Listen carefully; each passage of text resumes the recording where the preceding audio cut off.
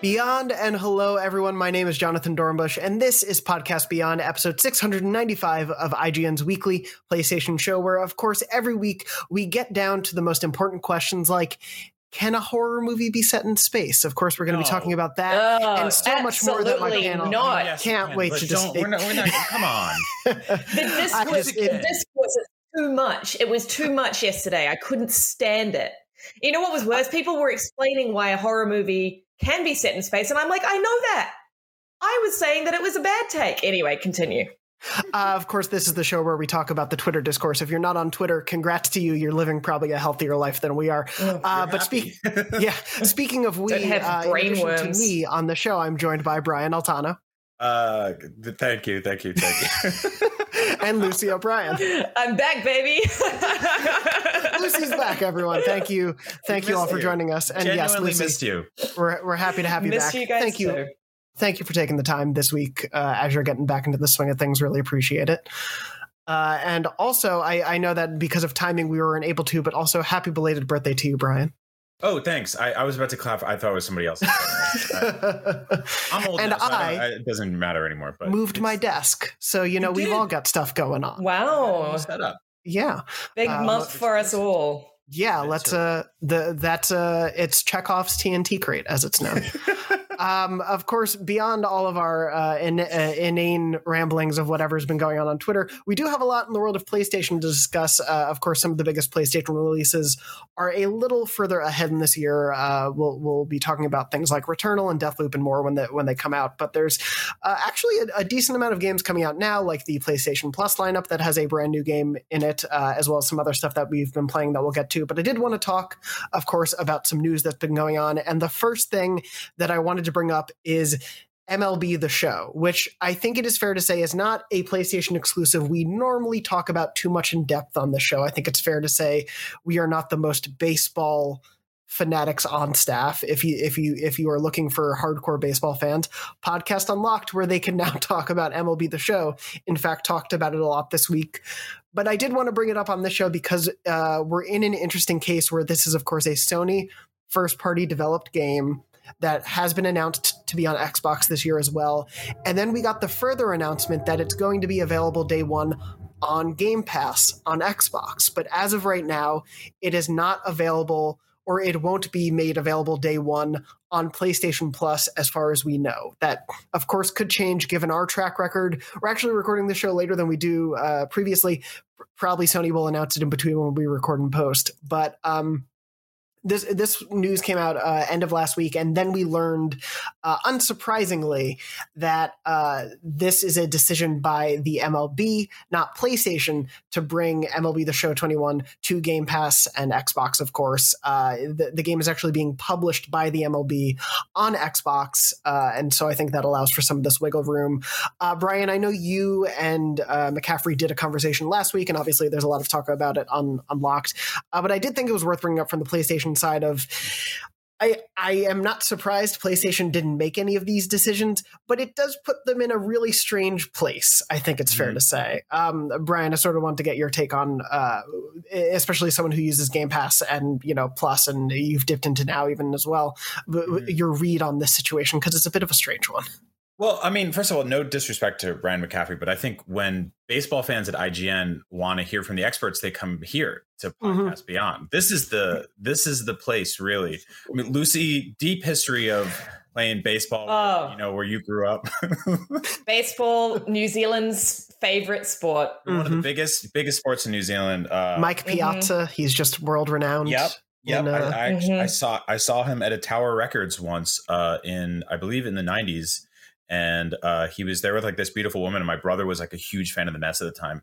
And my brother was just like, he was like, you have a big game tomorrow. Stop screwing around. It's very stupid. That's like one of my only baseball stories. Yeah. So this is an interesting one because I think it's like this is a big franchise. I don't think it's like, it's not like Madden, Call of Duty levels, but this is a big decision and a big move. And I think it's cool to see the love getting shared around a little bit here. I think what, and I said this in our combo with McCaffrey the other day, I think that like what makes this one specifically interesting is that you're now seeing this massive divide between Microsoft saying we're adding a game to our service at no additional cost. I don't want to say free. I hate when people say Game Pass or PS Plus is free. It's a pet peeve of mine. Totally, it's not free. And I'm sure we've said it on the show, but I totally agree with you. You can probably find a clip of me doing it, and I'll go back in time and beat up myself if you want. Versus Sony going, hey, $70 is the MSRP for brand new games coming to our platform. Like, and to the point where it's like, if a game is $50, it's seen as a budget price game. Whereas, obviously that wasn't the case a long time ago. Now, game prices probably needed to budge at some point. They've been the same forever. On the flip side, Microsoft obviously doesn't feel that way. And whatever magic and sorcery they're doing behind the scenes to sustain the cost of all this stuff like that and somehow satiate developers and keep them happy and, paid, Sony is taking a slightly different approach. And I think asking audiences to pay $70 for games while your competitor is giving them to you for free, air quotes, with no additional cost. See, I did it. I think that's when the conversation gets like really tricky. And I think that this won't be a make it or break it scenario for a lot of people who are on the fence on which console to get. But if this becomes a pattern, start to see stuff like this more and more often, I do think you're going to see some heads turn a little bit. I don't know if it'll define the console wars. I still think PS5 will outsell Series X this generation, but I do think there's something here, and I think it's a big move. Yeah, and we of course at the beginning of the month we saw Outriders launch day and date on Xbox Game Pass, but is full price on PlayStation if you want to buy it there. And of course the interesting wrinkle is that this is a Sony developed game that will be available, as you said, at no additional cost on a competitor's platform, which I think will only mean great things for more people being able to play this. Like it is a brand new game for the Xbox audience. It's good to get it out there to them. It'll probably lead to more support for it, like especially if they have microtransactions and whatnot in there. It probably only helps people more be inclined to buy that stuff. And so I think, like, at the end of the day, more people getting to play Sony San Diego Studios game is good for them because it's going to mean more investment in that game and that pipeline. But yeah, it does just bring up this very funny, like, Sony's own game costs you $70 more if you are subscribed to both things on both systems, if you're on the PlayStation system versus Xbox. Mm-hmm. And Lucy, on your end, I was just curious, like, I do think this is going to be an exception. I don't think we're going to be seeing more PlayStation games coming to Game Pass probably anytime soon. This is obviously the MLB of it all, but I'm just curious of your perspective of, like, for me, it feels like Xbox is really, really trying to forward think of, like, streaming or not streaming, excuse me, but like subscription services will be the future. Yeah, it definitely feels like this generation that, and I think we've said this kind of from the jump, that this generation feels very much like they're playing two different ball games. That's a baseball reference. Classic baseball. It was a home run. Yeah, like PlayStation kind of put forward sort of a revolutionary hardware to sort of, I mean, again, it's not fully realized yet. We haven't really sort of felt that that sort of revolution happen, but it's, that's where the promise lies in the PlayStation 5. And of course, like a standout stable of first party games. Whereas Xbox and Microsoft is very much,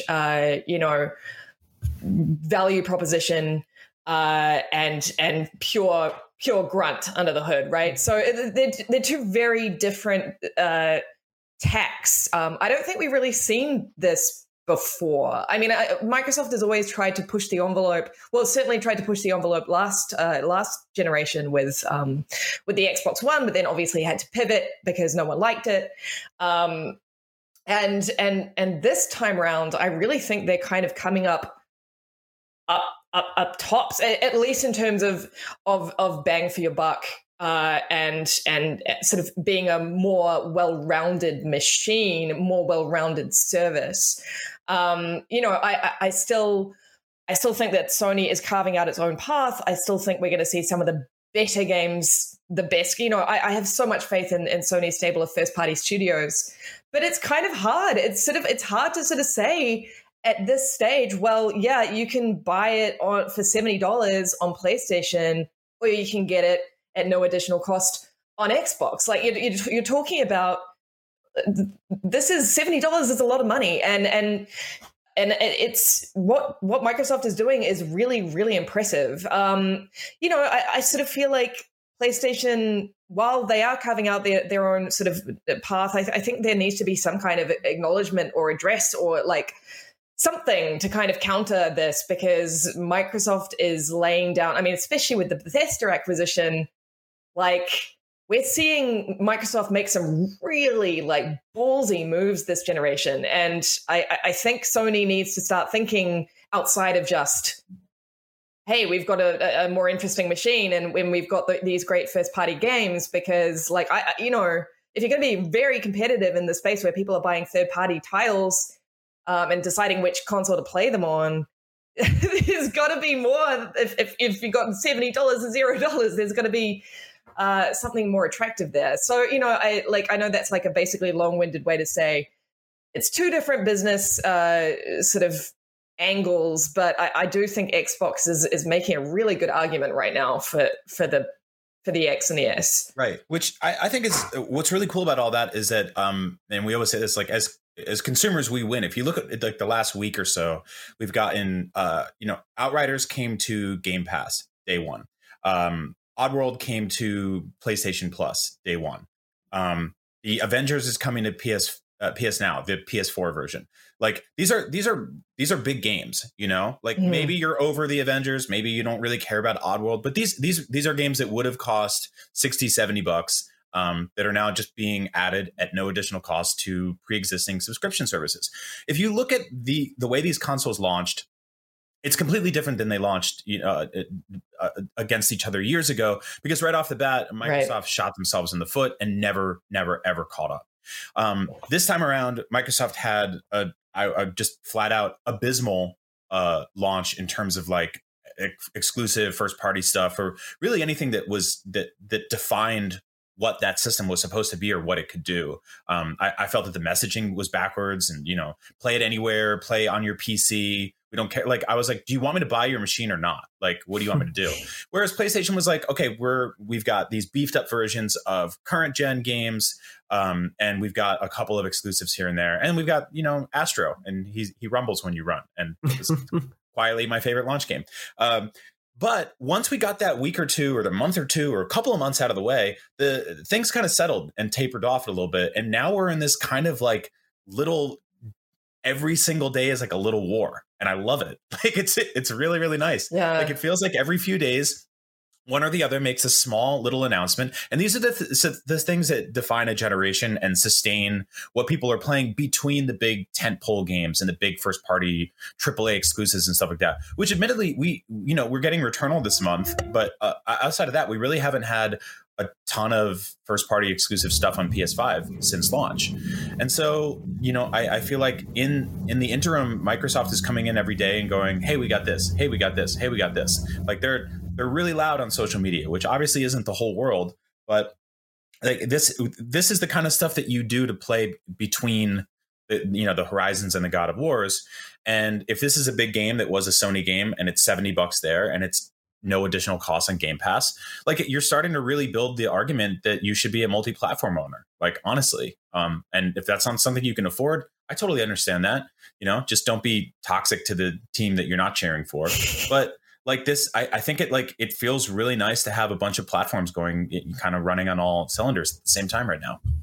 Yeah, it's a really interesting position. I think you sort of mentioning like, it is of course worth noting, like, yes, it is not the be all end all of who's the loudest on social media each day, but I feel like Xbox has tended to be the louder one on most days. They've definitely tended to have, I think, more of the conversation going. And a few weeks ago, maybe it was a few weeks ago, who knows at this point, but when the Bethesda acquisition happened, I still totally stand by when I said, and I think we all were kind of on the same page, that like PlayStation doesn't need to make any sort of immediate response move. They don't need to go buy 12 studios, because this is this is Xbox catching up to Sony's first party stable. But right now, what we have going on is this very interesting push and pull of who's taking the sort of the day-to-day mind share. And yes, it is, as you were saying, it's not the Call of Duties of the world or the Last of Us of the world, but telling people, hey, you can get Outriders on day one. Hey, you can get MLB the show on day one. Or hey, you can get Oddworld. I keep wanting to say Outworlds because there are too many outs in game titles now. On day one with PlayStation Plus. We're seeing this back and forth, and I think because of the nature of Game Pass, they just can say more each day, whereas PlayStation Plus right now and PlayStation Now, it's a monthly drop. And so it is definitely worth mentioning. I think since like the PS5's launch, I think almost every month there has been a new game available on PlayStation Plus per month, which tended not to. Yeah, it usually was not the case. We've gotten stuff like Bugsnax, Maquette, Oddworld, as you said, is out this week. It's definitely been, there is no maybe anything at like an Outriders level of like a major third party thing, unless I'm blanking, but there's still been a lot of support, and it's cool to see that. And I think they have to keep that momentum going. But a year or two down the line, I'm just very curious to see what this back and forth of these services looks like. Because I do think right now, like going into the next few months in terms of like Xbox games, their first party stable, we're still waiting on Halo. That is pretty much where we're going. But we do, as you were saying, Brian, we have Returnal this month. We have Deathloop as a PlayStation exclusive at launch next month. We have Ratchet in June, and then we know of a few other things coming later in the year. So like we can see the more immediate roadmap for PlayStation, but it's very clear Xbox is playing a long game. And I'm curious to see eventually when those two things really come to a head, what it's going to mean for both of them. Yeah, and I mean it's worth mentioning, and everyone knows this, but both of these companies are selling literally every single console that they can make, every single one. And so eventually you would have to imagine that that's going to slow down, right? That's going to eventually we'll live in a world where you can walk into a store and see a PS5 on a shelf. I hypothetically, right? It doesn't feel like a real thing that'll actually happen. But that's when I'm wondering, like, what is this, console war race? What are the numbers going to look like at that point? Like, who's going to be winning? Who's going to be dominating? I think that like what's happening right now is really interesting. If you look at the push for digital over physical, not necessarily the push, but I would say the audience trend happened specifically during the pandemic last year. It was a trend we saw increasing over and over the years. And last year was the first year that digital sales overtook physical sales for obviously a number of reasons. People didn't really feel like going to the store. They wanted to stay home, convenience, yada, yada. But I do think that like these subscription services are not only here to stay, but their value proposition's getting better and better with the reality that I think more and more customers are getting comfortable with treating their libraries as something they can access digitally and not just physically. Most games are released digitally. Like that's just the reality. There's hundreds of games released every single day. Most of them don't get boxed copies. And so, we've talked in the past about game preservation and all that, and Sony shutting down their stores. I think, like, obviously, it's up to them to figure out a way to maintain access to those things down the line. But in the meantime, if someone goes, hey, Outriders is on your Xbox right now, Oddworld is on your PS5, I'm inclined to get those games and start them immediately, as I've been doing all week. Like, I think that's great. And I think those services are going to become more and more important as that trend moves more and more closer to an all digital future, or a mostly digital future. Absolutely. And speaking of that, as you had mentioned, we were talking about definitely a bit about game preservation a few weeks ago with the confirmation of the PS3, Vita, and PSP stores completely closing later this year. I did just want to quickly highlight, that Matt Kim on our news team put up a report about how some PlayStation Vita developers weren't properly warned that the PSN store would close down, and essentially some Vita games are either having to be rushed to be able to hit the date to still show up on the store so people can buy them before the stores are closed, or are having to cancel games quite possibly. And so definitely go check out that report if you haven't seen it already. But Matt spoke to a few devs about what's going on. And essentially, there are some earlier dates that we were able to verify of an email that was sent to developers that the last day to submit games to the PlayStation Vita store is July 12th, and the final day to release games on the store is July 20th.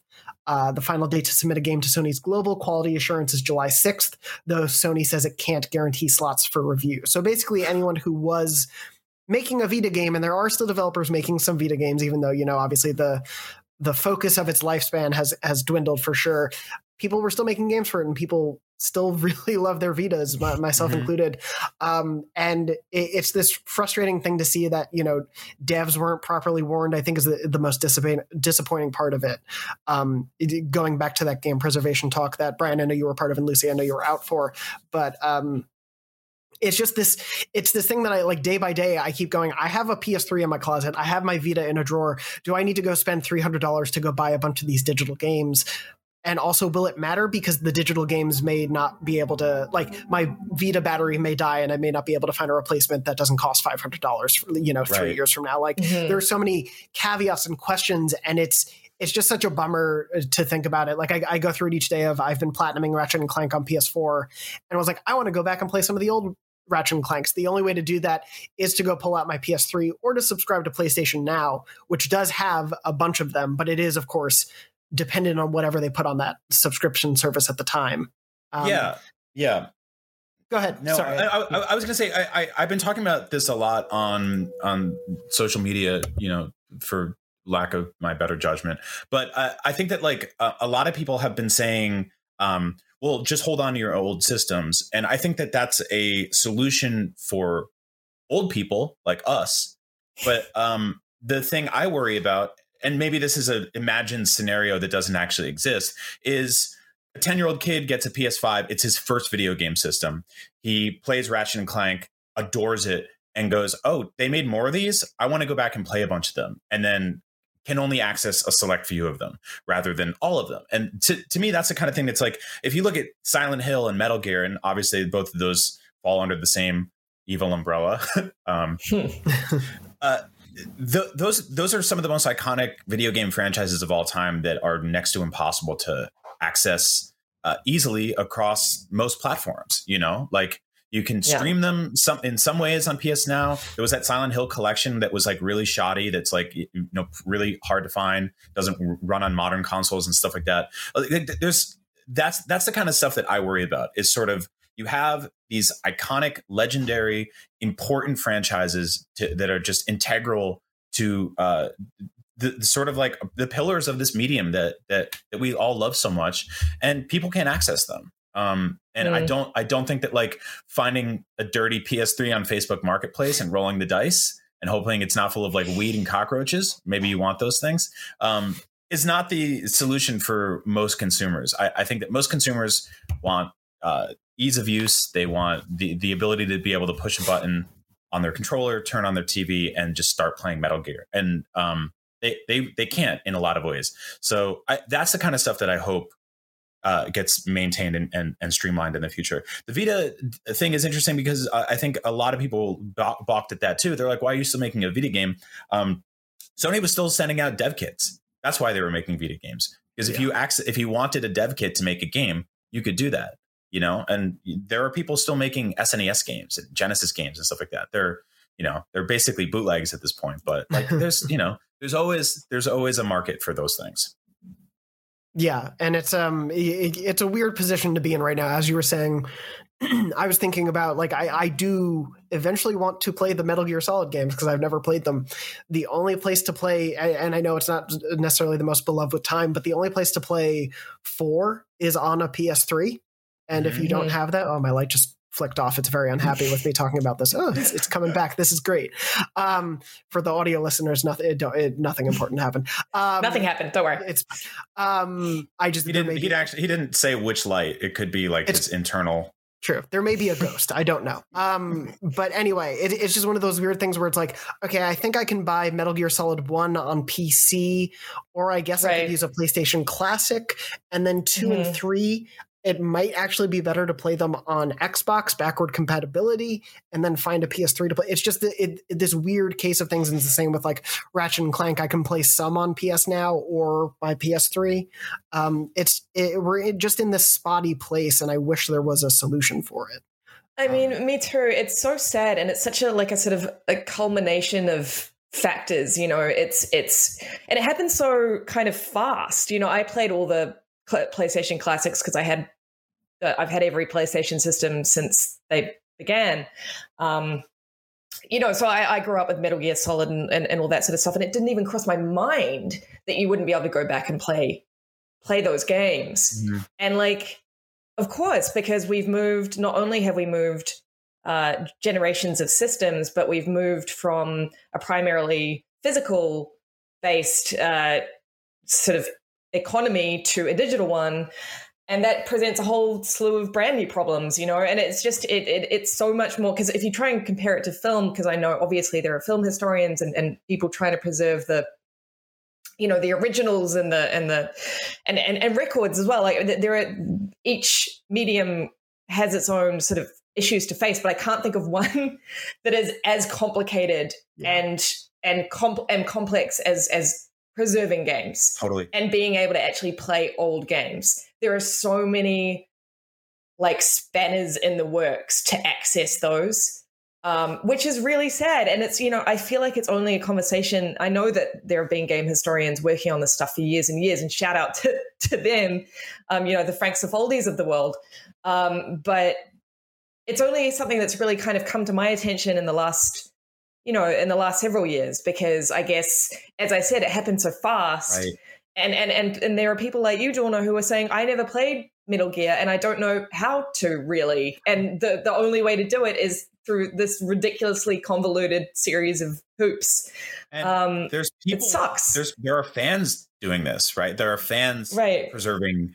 They're building the architecture to, you know, effectively convince their PCs that they're PlayStations, which is amazing. And I love that. I love them for that. Mm-hmm. And, you know, obviously that is one method. You can, you know, head into the dark waters of piracy if you want, like, but in terms of like legal means for the average consumer, it's definitely kind of tricky. I genuinely think that the big roadblock in the history of PlayStation is the cell architecture of the PS3. That feels like that was the thing that came in. That's that Suez Canal boat or whatever. Like, it was exactly the Suez Canal boat. Yeah, it just got stuck. And like, if you look at, you know, the PS2 played PS1 games, the PS3 had the 60 gigabyte launch SKU that was like sunsetted rather quickly, that was backwards compatible. But development was notoriously a nightmare for the PS3. And then if you look at the PS4 and the PS5, those communicate really well. You know, like the backwards compatibility from PS4 to PS5 is great. Like you can play all your PS4 games, or 99% of them, on PS5, no problem. It's great. The PS3 is really that thing that just came in and just broke everything. Yeah, and I feel like they just handcuffed so much of their tech to it too. Like the fact that the changing your PSN name thing became like a meme for like the longest time, because they built it on that like weird giant boat. Oh yeah, got it stuck. I'm sure they will never officially say, but like it can't help but feel like so many of the things that took PlayStation a decade to make happen, like changing your PSN names or some of the other PlayStation Network changes that we've seen, even stuff like crossplay and things like that. It feels like so much of it was tied to decisions made back then. Yeah. Have to have either been untangled or just completely reworked. And so like, I could maybe understand on a corporate level, again, we talked about this, I can very much see businessmen in a room or in a Zoom saying like, oh, it will cost this much money to, you know, salvage everything from that generation. We would expect this many people to buy that stuff, and it just doesn't equate. And I get that, but it's like, it's such a larger thing to think about too, because it is like there are pieces of PlayStation history we just can't easily access or show to newer generations. And yes, not everyone is going to want to play the oldest Gran Turismo, sure, but like Ratchet and Clank Rift Apart, technically, I think, like as far as we know, is a sequel to Into the Nexus, which was on the PS3 and can only be played on there or PS Now. And it's this strange sort of like, well, okay, if people really want to dive into that franchise's history, there's a few specific things they have to do to get to it, and they can't necessarily own a copy themselves anymore.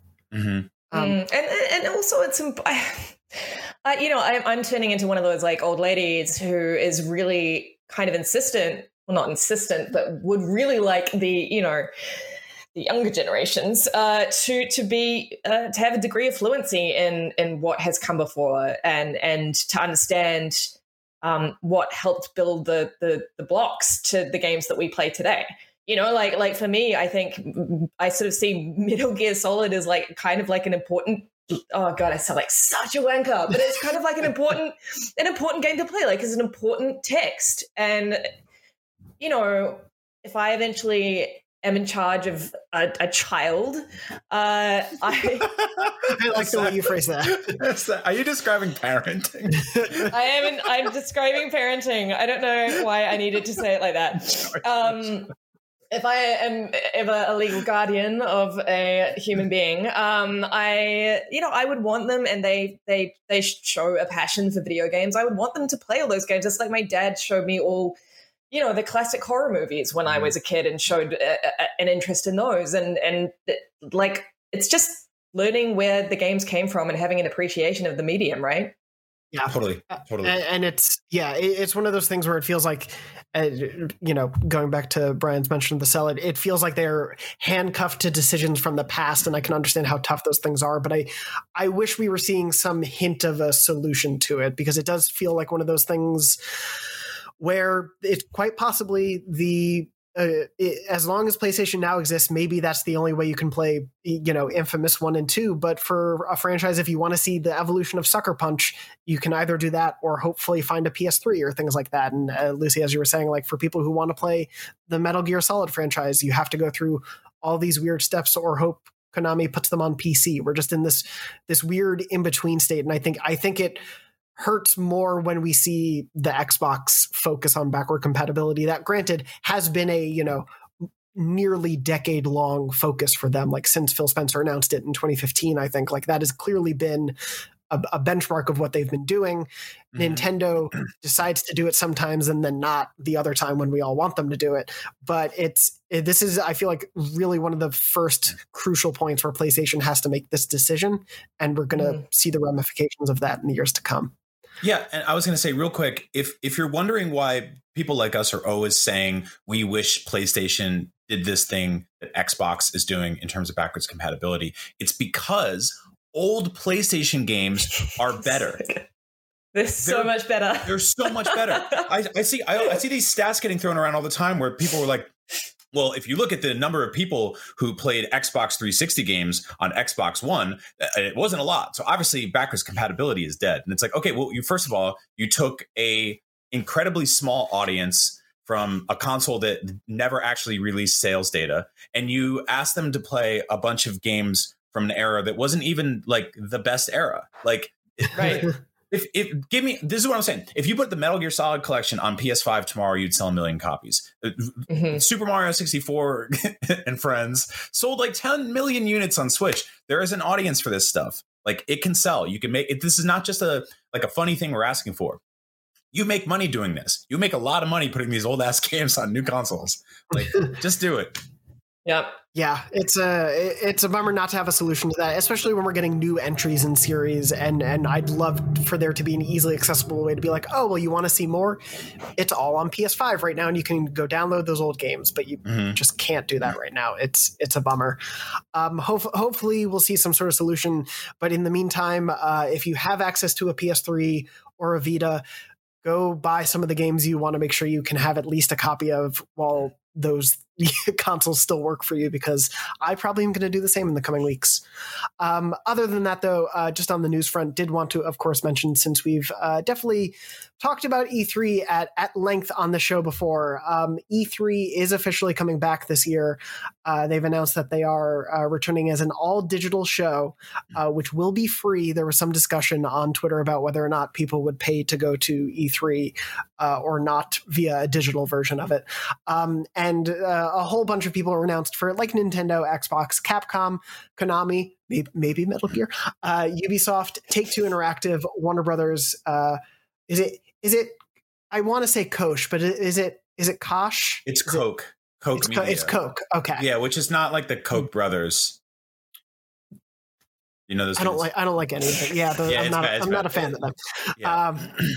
But anyway, so all of those companies are confirmed to be there. Obviously, we won't know what the show will look like until we get a little closer. It's taking place from June 12th to 15th. But of course, pretty noticeably on the list of those not attending, which also includes companies like EA, which will probably be doing its own EA Play, Square Enix, Sega, Bandai Namco, and a few others. Of course, Sony is not on there. And I wanted to bring this up and basically ask, are either of you surprised by that? Because I'm not.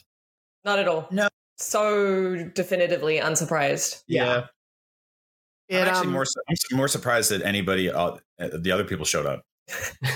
I mean, to be honest, same. Like it's Sony's been absent from E3 for a while. I don't really understand. There's no kind of real incentive for it to appear at a digital E3, especially as it's got its own kind of marketing PR beat now that is extremely digital. Mm-hmm. I'm also surprised that other people turned up to the table. I do understand the argument that last year there were a lot of other digital events that were kind of muddied the waters a little bit and made everyone have to pay attention to a billion things. But ultimately, I don't really see that super changing, even with this E3. Like, we've still got Jeff Keighley's, Summer Fest or whatever it's called, and we've got our own stuff going on, and there's still going to be a lot happening around this period of time. I don't think E3 is going to just come in and make everything into one single E3 anymore. And it was already splintering out before the pandemic, and I don't see that changing. So I love the idea that it's just going to be like only E3 again, but no, it's not. Yeah, we can't ignore the last year and how much everything split out from that. And yeah, as you were saying, it doesn't surprise me Annistation won't be there. The PS5 event, I remember when we were watching the reveal in June, and obviously they won't be revealing as big as a new console this year, but they'll have plenty of big games to show.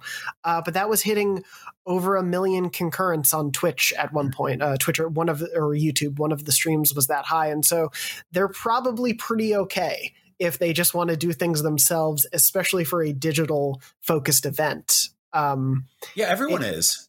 Yeah. Like that's why this is so surprising to me. Everyone is like, this feels like when your friend is dating someone and they break up and you talk so much shit about them together and then they get back together and then you're like, well, I'm really happy for you.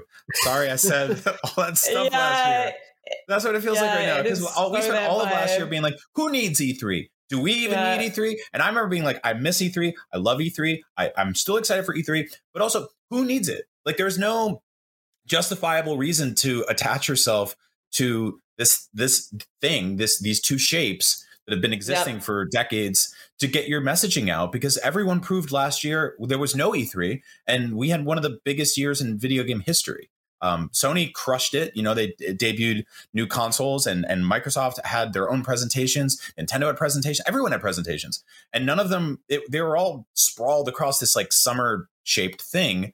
And then even beyond that into the fall. But no one was really like, oh man, how are we going to get our announcement out without like the ESA telling us it's okay to do that? Like, it's bizarre to me, but I'm happy it's back either way, because I like having all of this stuff condensed into a few day window, or most of it. I definitely recognize that there's going to be tons of events that are way outside of this 3-day window from June 12th to June 15th. But it's cool. It's cool. Like, it's also, we don't have to, like, I think the actual physical building of E3 is probably the part that was dying the hardest over the last few years. Like, the actual shared space of a place where people could come and I don't know, hear noises. It's going to be hard to convince all of those people. Like, obviously we don't know what they're charging people to be part of this, but it's probably going to be very hard to convince those companies to rent out that LA Convention Center booth space again, when they can probably get just as much of a return on digital events and going to smaller things like PAX, right? Instead of, because those were not cheap things to be a part of, as like leaked documents have shown. It was an expensive thing to be part of E3, and especially when you see companies like Microsoft owns the theater next door now to the convention center. So if they want to do something, they can just put it in their own space. No, E3 ironically was one of the only time that like AAA publishers got microtransactioned. Because E3 would be like, oh, you want a rug in your booth? That'll be $75,000. Like they were buying horse armor left and right in that motherfucker. Oh my god. I have a question. Like, I to be honest, I didn't pay too much attention to this announcement. Aside from E3 is back, and that was kind of like, what, I mean, have they sort of addressed, like, because obviously a big part of E3 is not just the news side, it's also like giving people the opportunity to go hands-on with upcoming games. Mm-hmm. Was that part of like the press release? Like, was there kind of, because I'm curious as to how that is going to work if you need some kind of a buy-in. I have the release open right here, and it officially says, after they name everyone who will be a part of it, it says developers will be showcasing their latest news and games directly to fans around the world.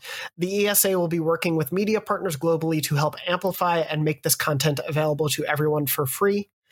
But it doesn't say anything about what will be on hand for people. I know there was some discussion and some reporting on potentially there being, like virtual demos for press going on. I think something like Keighley's Summer Games Fest and the Game Awards, like they tend to do, here's a bunch of, like in partnership, here's a bunch of game demos on Steam. Like I could potentially see something like that. But as of right now, we really don't have an idea of what the show is going to look like for people watching from home, because this does also completely break down those walls. Like Lucy, as you're asking, it's making me think there's no reason that, like, if there's a demo they can offer to 100 of us via streaming, can they not offer it to, 500,000 people on Steam and get all of that? Like as a developer, probably they would want as much feedback as possible as a demo. There are certain cases where they won't and things will be hands off and whatnot. But like, if you're confident in a thing,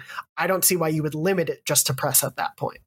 I mean, again, that's the way that it's all been going anyway, right? Yeah. Like, as soon as E3 started opening its doors to the public, and obviously the YouTube and Twitch ecosystem has broadened everything out. It makes no sense to give press the sole exclusive on these things anymore. As much as it was fun to be like, oh, well, I was one of 3 people to have played that. It doesn't make any sense to me.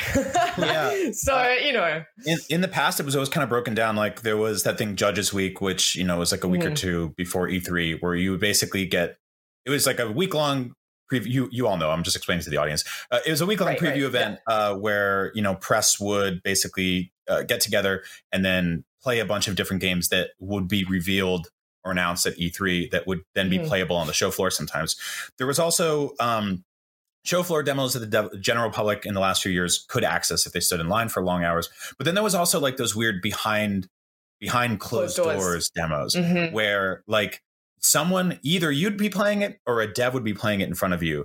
But for it to be eligible for like an IGN award, someone would have to actually be you couldn't just be like Game of the Year, Metroid Prime 4 logo, Yeah.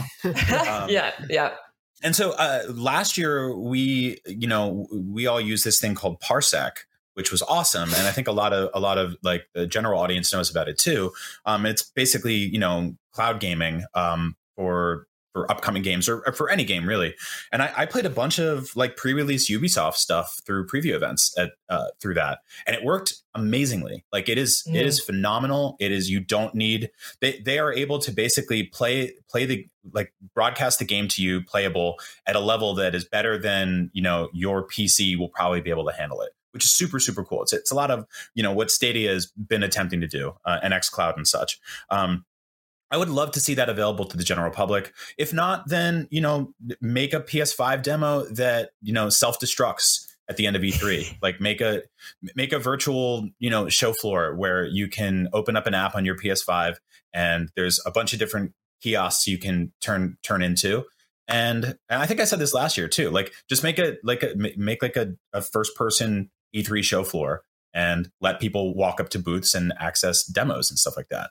And if they have to go away after a few days because you don't want the entire internet blowing your, demo to smithereens and pulling out every single part of it, like obviously there's, that when you put a show floor demo out for E3, that limits the amount of people that can play it and write about it and the amount of bad variables that can pop up. Whereas if you just put that thing on the internet, people are going to be digging through the source code and be like, I found Sephiroth. Like, yeah. So, true. There's obviously, you'll have to find a solution between those things. But I really, really, really hope they make demos available to the general public. I really, really hope that's a thing this year. Yeah. You deserve it.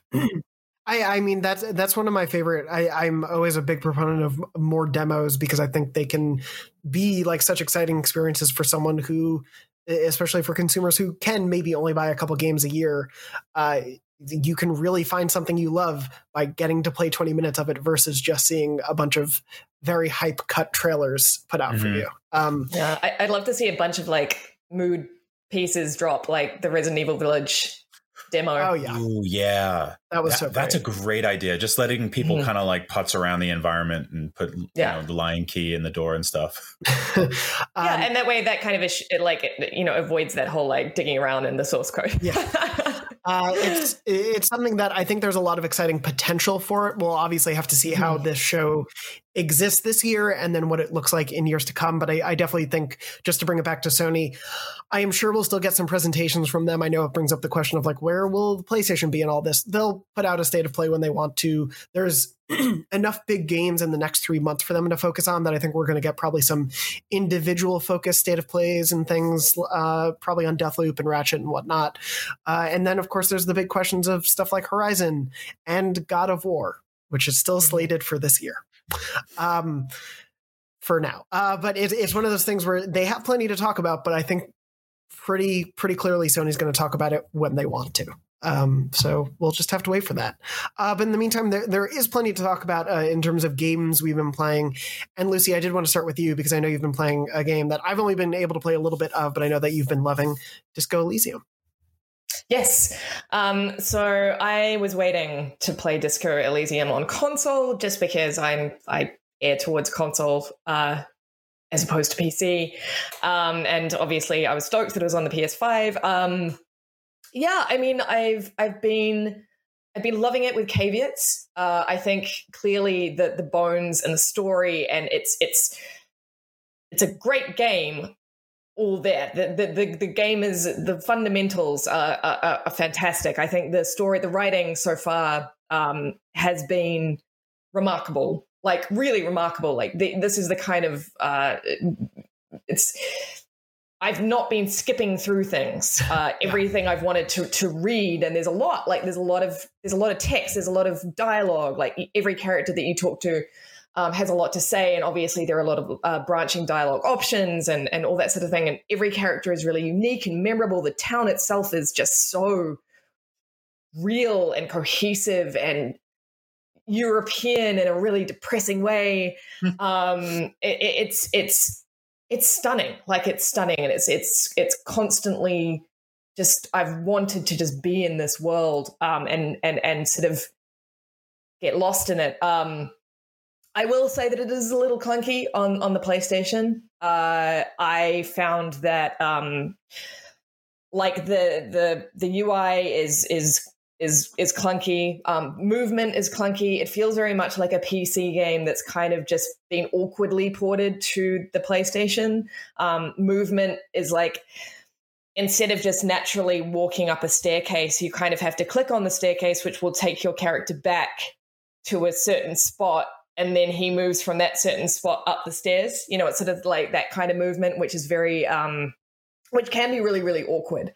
And so there are just parts of it I feel like that hasn't been completely optimized for a controller, which is a little disappointing. But ultimately, it's still a really, really fantastic game. I just wanted to give, anyone who was thinking of buying it, maybe just a little heads up, because I imagine that this will get patched. Obviously, the devs are very invested in improvements and sort of life improvements of this game, hence the fact that we've got full dialogue now instead of just text, and that sort of thing. But yeah, it's a great game. It's just a little awkward. I think that is how I would like to sort of end my verdict of it on PlayStation 5. But again, if you're interested in something really kind of thoughtful and depressing and funny and bizarre, and not bizarre in an irritating, contrived way, like just genuinely different, please check it out. I'm loving it. Yeah, I've maybe only played an hour or two, and I definitely ran into some of the same clunkiness that you were referring to. Luckily, I will say, apparently, a patch for it is going out today as we're recording. Oh, nice. That will fix things like interacting in certain locations not working, items loading weirdly, smoother controller and interaction experience, VO issues, and that there will be another patching coming, but apparently the team like really rushed to get this patch together. So thank you to those devs for doing that, because I agree with you in terms of, I think the core of what that game is so clearly brilliant, but there was just some interface things that were holding it back a little bit. So hopefully this addresses some of those issues. It probably is something that will be in the end better with keyboard and mouse no matter what. But there's clearly something so fascinating about this world that I can't wait to get back to. I absolutely can't wait to discover more of it. It's just so clever and smart. I love it. But in addition to that, Brian, have you been playing anything that you... Yeah, I played the first few hours of Oddworld, and I believe it's my first time playing one of those games in a very long time. So I am not up to speed on the lore or why the weird men are so muscular. What was the last one? Was it Stranger's Wrath was the last one, wasn't it? I think so, yeah. Back on the original Xbox. So there was technically New and Tasty in 2014, which was a remake of one. Right. But yeah, I believe before that, because I started it last night too, and then went on a deep dive of like, what the hell is this franchise? Because I do not know it at all. Yeah, it's like definitely one of my blind spots, and it is a big franchise. Like, it's been around for a very long time, and people really enjoy it. But this is just something I don't have a lot of experience with. I will say on PS5, it's super fun. Like, it's gross and weird, but I wasn't really expecting it to be sort of like such a smart, fun, innovative platforming game. Like I think I just thought this was a slightly different genre, but it's like a fun action game. Like the double jumping feels great. The environments are awesome. It reminds me a lot of like the last two Donkey Kong Country Returns games, Tropical Freeze and the other one. In terms of like you are bum rushing through this environment that is constantly destructing and exploding and collapsing and deteriorating. And there isn't really a lot of like turning back and all that, it's very Rube Goldberg. You just kind of run down the line. But I really dig it. I'm not big on like the throwing mechanic. There's like this thing where you basically craft bottles and collect things and then throw them to put out fires. I've hated that. That's just a pet peeve. I've hated that since like Yoshi's Island. I just don't like it. I don't like anything where you have to like do that dotted line thing and you're using the right stick to align where you want to. Yeah, it just feels weird to me. But everything else has been super fun, even though I don't, like I said, don't know a lot about this lore. It's really gorgeous. If you have a PS5, please check this game out. If you don't, I believe you can add PS5 games to your library through the app, and they'll be there for you when you do get a PS5 eventually, whether you're trying to buy one or you're just saving up, waiting until it's got a bigger library. Add this to your account and give it a shot. It's so weird. Yeah, it's some. I was trying to explain it to my girlfriend last night, because it's one of those things where, as you were saying, it's like these very muscular aliens are involved in essentially an uprising against a corporate overlord. That's also a puzzle platformer / stealth game. With crafting. I mean, I used to play these games when I was a kid. My lasting memory, I always enjoyed them. My lasting memory was like, it was the first game where you could fart on command. and I remember, we would sit down and just be like, just like making the noise over and over again. That's how we got our kicks back in the 90s. There were a surprising amount of games back then where you could do that, actually, like more than 5, I would say. Yeah.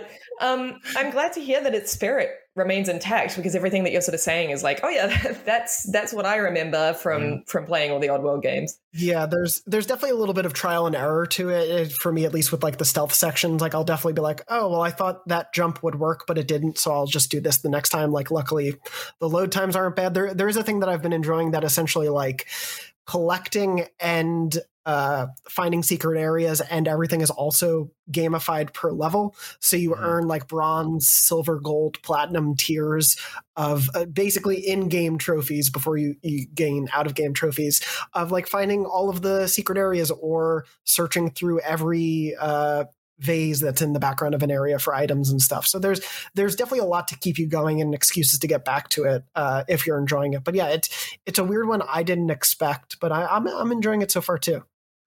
Brian, this is what PlayStation Plus is all about for me. Like it's stuff like this. It's not just about old games. Like if you throw me a game like this that I was apprehensive about spending $70 on, because I would not have played this game otherwise. And so, thumbs up. Yeah, it especially with like feeling like I had missed the boat on this franchise, which like going into this is technically somewhat of a remake of the second game, but also much bigger. And this was supposed to originally be a 5-part series, but they've started remaking it, so they only got to like part 3. There's a lot going on in Oddworld, but I'm kind of digging it, and I kind of want to keep exploring this world. I know, Brian, you had also been talking about checking out stuff on Game Pass. Have you started Outriders, or have you not been able to? Yeah, I actually have a Let's Play video going up with Greg Miller from Kinda Funny and Alfredo Diaz from Funhouse, Rooster Teeth, where we jumped into like a pretty high level kind of later game stuff. And that is fun as hell. Like, I'm not a multiplayer shooter guy. I'm actually playing through the campaign single player right now. But man, that game is super fun with a couple people all juggling different classes and healing each other and stacking all their abilities and stuff like that. The creature design is awesome. Like, I wasn't expecting a lot of the enemy design to be like so kind of like, I don't know, 90s monster movie. Like, it gets like, they just have a lot of fun with like a lot of the alien creature design, and the gunplay feels great. Yeah, I dig it. Like, this is, again, one of those things I don't think I would have like dropped $70 on it, but I'm totally having fun with it too. Yeah, that's what I'm excited to get into, especially knowing that it's like there have definitely been a lot of server issues going on with it over the last week. But knowing that it essentially is not like a live service game where they're like it is a complete package right now. Like, you can play through, there's a campaign and everything to enjoy. So yeah, I'm excited to jump in and see, like, there's very clearly a wacky sensibility for the weapons and the powers and stuff. So I can't wait to jump into that.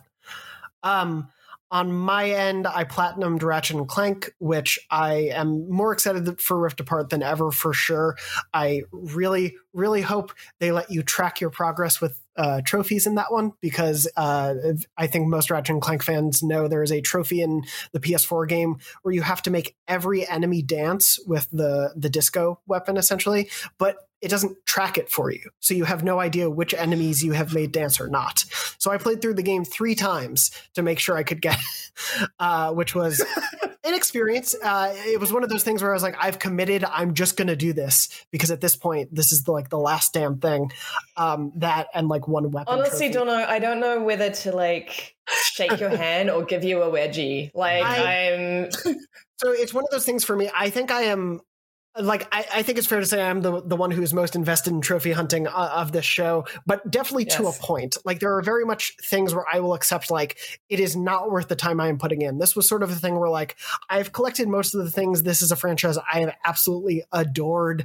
I want a Ratchet & Clank fix, and even though I was just kind of replaying through the same levels, it's just so fun to mess around with those weapons and to make enemies dance before turning them into goats, while also having a little Zircon bot tell you how much they enjoy killing these enemies while shooting at them. Like, there's just so much fun silliness going on around me that it was all right to be going through it in that case. But there are definitely games where I'm like, no, I'm not going to put in the 80 hours for this one trophy. I won't do it. It's not worth it. I have my limits. This is why I don't mess with this stuff, though. It's the same reason I don't like, smoke cigarettes once a year, because I don't have that ability. Like, I'll just fall in. Like, I have to keep myself from doing this, because I'll play through the game 3 times, making everybody dance. I have that part of my brain that unlocks and opens and goes, you're compelled, you must do this. So I have to talk myself out of it.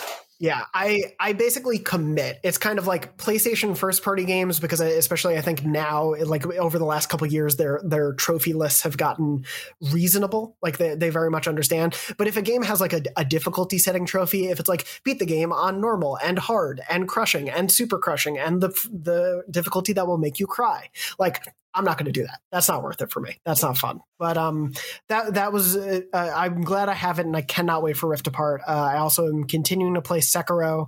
I got through Gunfort, I guess it's called, and as Red has up, I have yet to beat the Guardian Ape, but I spent like 3 hours on Saturday fighting this damn ape, this damn monkey man. Damn dirty ape. And when it gets to the turn of the boss fight, which I guess spoilers if you're watching the video version, you think you've won and you haven't. I have not been able to beat its second phase, but I'm all in on Sekiro. I just adore it. It's so much fun. I've really been loving this exploration of FromSoft games, but when you realize the tricks they pull off and some of this stuff, it like you feel that moment of like, oh, you assholes. You like the glee you must have felt in programming this moment. But I'm really enjoying understanding each boss fight. It is one of those things where I'm also like I'm live streaming the whole experience, and luckily the audience has been very kind about not spoiling things. There have not really been any mean people in chat who are telling me literally how to do every little bit of the game. So I've been able to enjoy and experience it like pretty organically. I feel like the FromSoft audience, like the people who play that game, the FromSoft community, I should say, rather, they're a very like kind, welcoming bunch. I remember when I did 1 or 2 times I've ever streamed in my life. I played through Bloodborne and I streamed a bunch of that, and everyone was so generous with their feedback and so sort of kind in chat and like ready to jump in if I needed to ring my little bell. It was a really lovely experience. I'm glad you're having a similar time. I think that audience gets a bad rap for like the get good stuff. Right. That they're, sort of like a bunch of hard ass gatekeepers that are, telling people that if they suck, they shouldn't bother. But that is like one of the warmest, most connected communities that constantly deciphering the bizarre nonsense in the back end of all of these games and helping people out. Like it's really, really cool. It's also, I love watching people get their ass kicked by from some boss. Yeah, I'm so appreciative of everyone who sat and like, it literally was like a 2.5, 3 hour stream over the weekend. And it was like, I still haven't won. I'm going back to it this weekend. I'm hoping to beat them this time. But yeah, it's one of those things that there are absolutely people out there who will try to pop in and be like, well, you just need to be better at the game. Why aren't you doing X, Y, and Z? And it's like, all right, hold on. But so many people have come in and be like, do you need help or do you want help? Do you want to figure this out for yourself? Like, we're here if you need us, but let's let you experience this on your own, because they know how exciting it is to get to those moments, especially when you put yourself through so much crap to get there. So I'm really having a blast with it. I can't wait until we can get back to Bloodborne, but this has definitely been a great fix in the meantime. But other than that, I need to get back to Disco, and I've just been popping in and out of things. So we'll have plenty more to talk about, but it feels like the games are starting to come. Like the April and May release calendar, I don't think is going to change too much. We have stuff like Returnal and Deathloop coming, a few other games on there as well. Resident Evil is at the beginning of May. It's going to be an exciting couple of weeks for us to be talking about stuff. I'm looking forward to it. Before we wrap up, do have a memory card for the week. I was going to read one, but because we had jokes about horror movies earlier in this episode, someone wrote in as we're recording asking about a haunted game they think they experienced, and are essentially asking for calls of whether or not they had a haunted game or probably something else really messed up was happening. So anyway, what kind of dumb ghost would haunt one game? Just you wait until you find out what game it was too. John wrote in to beyond@ign.com like you can for our memory card segment. Please write in with the subject line memory card, as it helps me find them in my inbox, and wrote in and said, sometime around 1997 when I was 11 years old, my neighbor friend who was about 14 was playing a video game with me.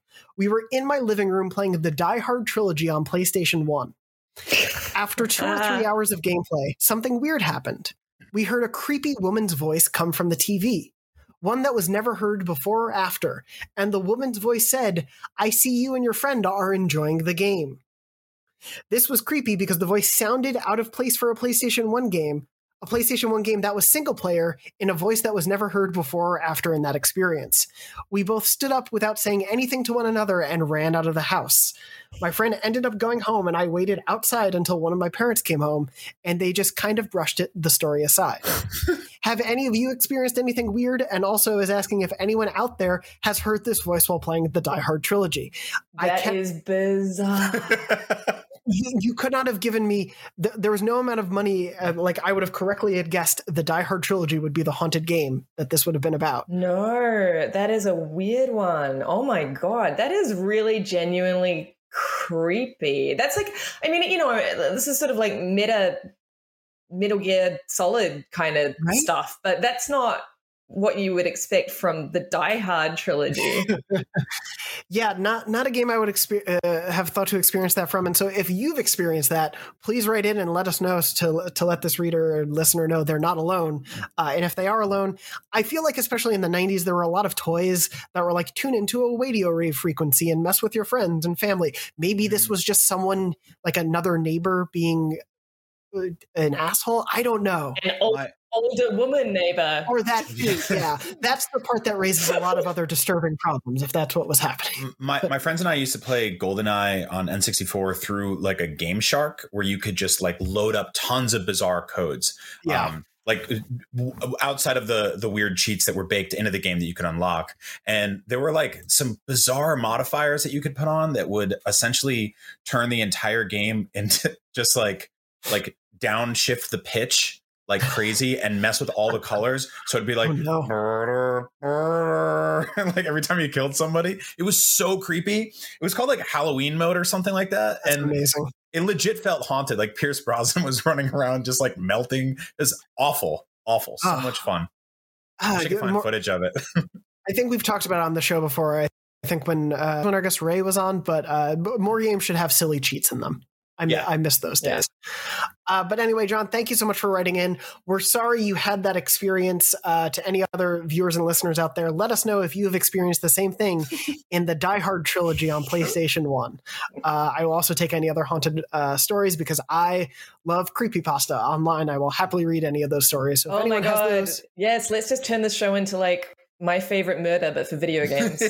I would love that. If it was my favorite video game, we'll figure out a better name. There's got to be something. There's copyright infringement I don't want to get into. My favorite murder. Keep doing what you're doing. I'm sure things are going well for you.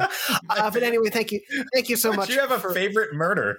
No one should have a favorite murder. I mean, there's that. Yeah, there's the whole. Anyway. If you have any other haunted stories, please write in to beyond@ign.com with the subject line memory card. Whether it's Halloween week or not, we'll read them. Or if you have any other stories you want to share, please write in. And we love sharing them on the show each week. Thank you to everyone who has written in so far. But that's pretty much going to wrap us up for this week's episode of Podcast Beyond. Brian and Lucy, before we wrap up, anything that you've been working on or anything on the teams that you want to promote before we wrap up? Let's see. I've been writing these things you didn't know scripts about like big movies that were, or franchises and stuff like that. I did one on Kong vs. Godzilla, which is super fun. It's just a bunch of like bizarre sort of behind the scenes making of factoids. And then I just wrote one for the 1995 Mortal Kombat movie in anticipation for the new reboot. And that was super, super fun. A lot of just weird old dirt I dug up about that wonderful, wonderful film. It was great. And we've got some more coming from you in the works as well. That's right. Yes. And go ahead, please. I have got a request for recommendations, actually. While I was recovering from surgery, I got back into comics, like just casually, because it's so daunting. Like I used to read a lot of comics when I was a kid, and then, I went through puberty and everything sort of, my tastes changed. But, I read the Onslaught series from the old X-Men, like 96, 97 run, I think it was. And I enjoyed it. And I'd also forgotten how sort of soap opera-y comics are. Like it really is a story a week. I mean, there's carry through and thematic sort of continuity. And obviously there's like an overarching story, but so many of those like single issues are like, here's what the X-Men are facing today. And by the way, like this Onslaught thing is happening in the background. Mm-hmm. I really enjoyed it. It's, so pulpy. It made me even more impressed with what the MCU has achieved, actually. But yeah, like I X-Men was always the comic series that I read as a kid. So if there's anything else I should read, the Onslaught series again was the one that I read as a kid. So, it's kind of like comfort reading. But if there's anything that I really should read, then please let me know, because it was really enjoyable. Have you messed with Junji Ito?